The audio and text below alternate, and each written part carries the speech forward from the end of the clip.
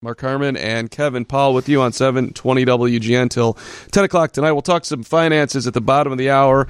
But Taylor McGregor, Marquee Sports Network, making her first appearance on the Saturday show here as of course, baseball is in the waiting period. But Taylor, first off, welcome. Thank you for joining us. Congrats on being a part of Marquee. And what was it like for you down in Arizona as you're learning that you're going back home and the players are packing up? Like, what was that scene like, and how were guys sort of adjusting to their new reality? Thanks for joining us. Yeah, absolutely. Well, thanks, first of all, for having me on. So I actually was not working the day that the news came out. I had the weekend off. Elise Menaker, who's going to be doing stuff with us also, she was going to be the reporter on that day's game, and so I was not there. However, I was there 2 days prior to that when they first announced that no media members were going to be allowed inside the clubhouse. And so that was a little strange. And I think at the time, and I'm sure not just baseball players, but most Americans can relate to this, it just escalated so quick. And so when Major League Baseball took that step, which followed the lead of other the NHL, I think, was the first, and NBA. But anyways, they had already done that. And so some of the players I talked to were just like, yeah, this is kind of just getting weird. Like, we're just living in weird times. And that was the feel at that point. And then, of course, 2 days later, it escalated to an entirely new level. And so I know what I felt, and it was just surreal. And from the conversations I've had with people who were there that day, I think it's just everybody didn't know what to do. We all think, how does this impact us? And so I know the questions that a lot of the guys around the organization were getting is, okay, well, how does this impact me? And that's human nature. And I think those were the first kind of thoughts for everybody when it first happened. But crazy times. It is crazy times. We were talking with Ben Browniker from the Bears, tight end from the Bears, about 30 minutes or so ago, and we were talking because Hallis Hall is closed. I mean, every corner of life is being affected by this. And he was talking about how he's trying to find ways to work out at home. Not everybody has a personal gym at their house, even if you are a pro athlete. He says he's moving the couch around, moving furniture around. Have you had a chance to talk to any of the players? I'm not asking you to name anybody, but have you talked to them and seen how they're trying to stay ready for a season that we really don't know when will start? I've not talked to any of the Cubs players, but I have talked to other players with different teams, and I think everybody it's situational, right? Like you mentioned, some guys don't have access to a home gym, and so I know the guys that I've talked to went back to the place where they trained in the off season and are kind of in small groups of what they did there and trying to stay ready from that perspective. Now, I did talk to people within the Cubs. What is it? I'm losing track of the days, but a few days ago. And at the time, about 20 of the guys were still training down in Mesa. But I know that they expected that number to decrease in the coming days. So I don't know how many guys are still down there, and I think everybody's just kind of adjusting, hoping to make the most of it. But I would say as a general rule, guys probably trying to do what they do in the off season, because most big leaguers, I believe, have access to private gyms, at least, where they can make it small groups and don't have to go to the public gyms because those are closed. So that would be my take as to where guys are kind of are. Yeah, Taylor McGregor with us here on 720 WGN. We had Jason Benetti on last week as well, and it's his take in White Sox TV. Like it feels just so awkward to even talk about sports. And Taylor, you're new to Chicago, but not new to baseball at all. Covering Colorado Rockies for so many years, and all around the sports landscape, it feels like. I mean, what's it like for you knowing that we're in the toy department? It's not something that can even be brought up as a concern, but it's also something that people rely upon to get themselves entertainment, which we love and get away from here every day, right? But just sort of balancing, can I even talk about sports right now because there's so much serious stuff going on? Yeah, I think for me, that's kind of a perspective I like to keep 24/7, that, sports are an amazing luxury for so many people, but, there is value in them. And in this state right now, I mean, it's jobs. It's so many jobs. I mean, people who work hourly and rely on money when they work Cubs game to live. And so that's just something like I always try to remind myself of day to day is, okay, this isn't the end of the day. Like, there's still bigger things out there. But I do think in times like this where it's a heightened awareness to that perspective, yeah, I mean, I'm not going to lie. Like, when all those NFL contracts were being announced, you're just kind of like, really? Like, this, there's so many bigger things going on. But I think it's important to have the perspective that, sometimes that's good.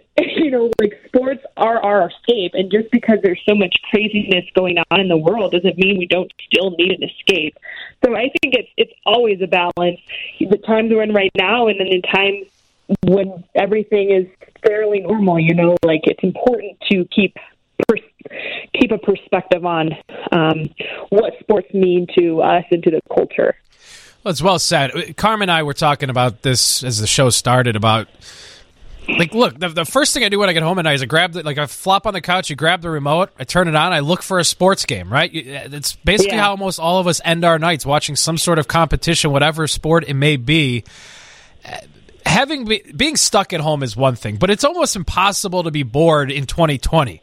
Between all of the content that is put out on streaming devices, we have our phones, read a book, do something. There are a lot of options, but what's it been like for you? I mean, you get this gig with Marquee, this great job, you're covering the Cubs, and the next thing you know, like, all of us in the sports broadcasting world kind of like, well, how do we address all of this?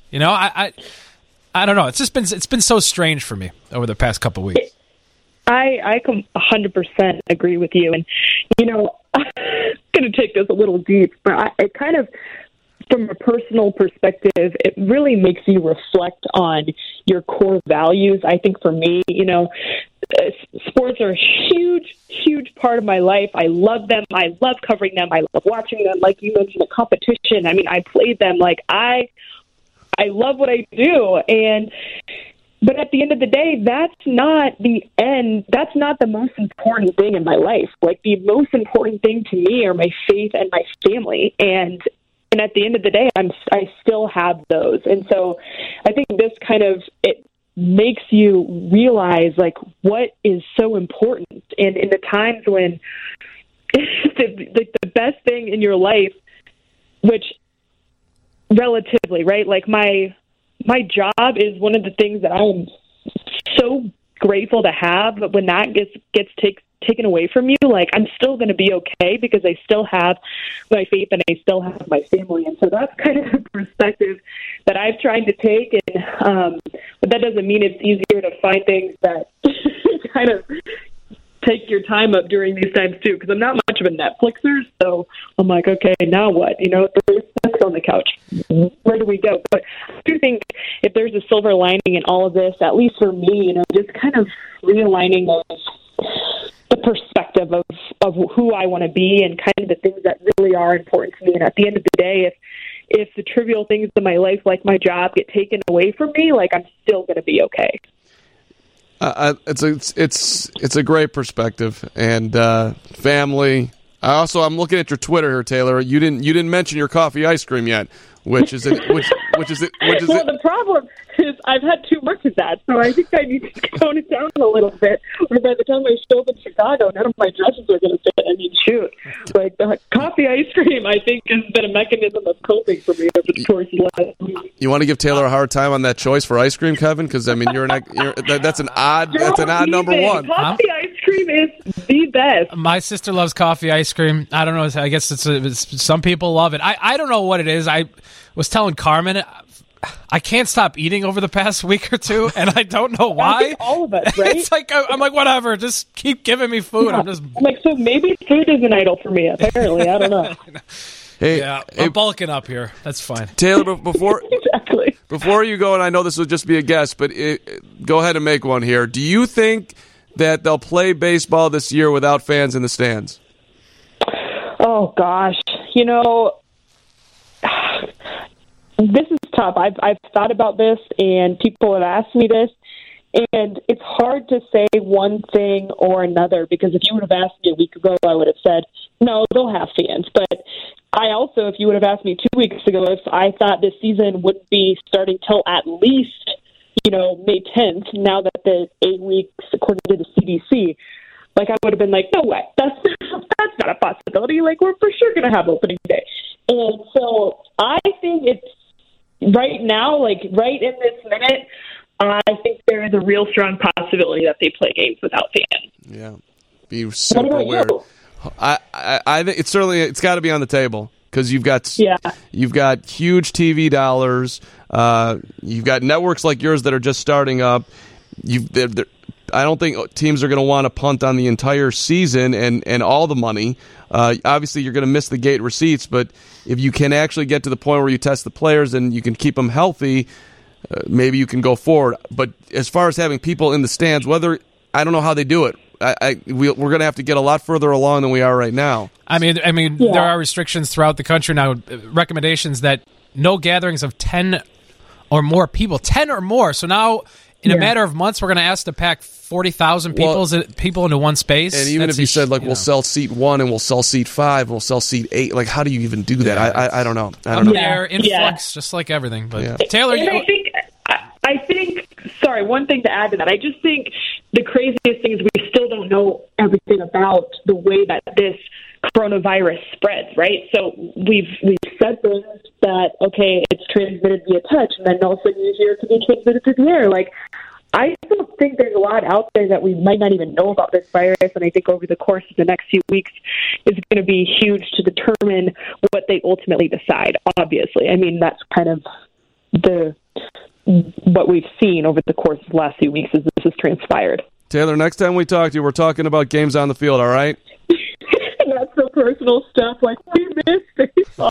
But hey, guys, thanks so much for having me on. It was fun. Thanks for jumping on. We appreciate it. Taylor McGregor, the Marquee Sports Network, who, by the way, they're running all the playoff run from 2016. Cub fans are going to love Taylor. So you've seen a small sample size and a couple of spring training games for the Cubs broadcast, but she does a great job. Absolutely. We'll talk about your money coming on back here, 720 WGN.